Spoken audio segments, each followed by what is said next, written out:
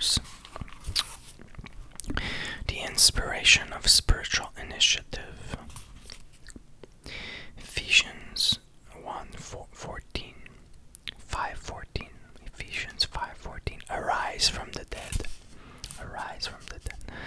All initiative is not inspired. A man may say to you, buck up, take your disinclination by the throat, throw it overboard, and walk out into the thing. That is ordinary human initiative. But when the Spirit of God comes in and says, in effect, buck up, we find that the initiative is inspired.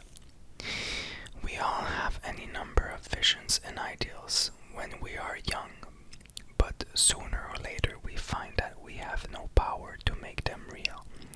We cannot do the things we long to do, and we are apt to settle down to the visions and ideals as dead, and God has to come and say, arise from the dead.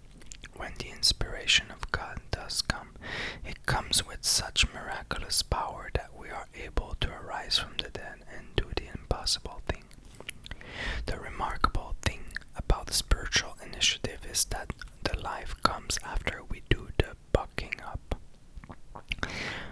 God does not give us overcoming life. He gives us life as we overcome. When the inspiration of God comes and He says, arise from the dead, we have to get up. God does not lift us up. Our Lord said to the man with the withered hand, stretch forth thy hand. And as soon as the man did so, his hand was healed. But he had to take the initiative. If we will do the overcoming, we shall find we are inspired of God, because He gives life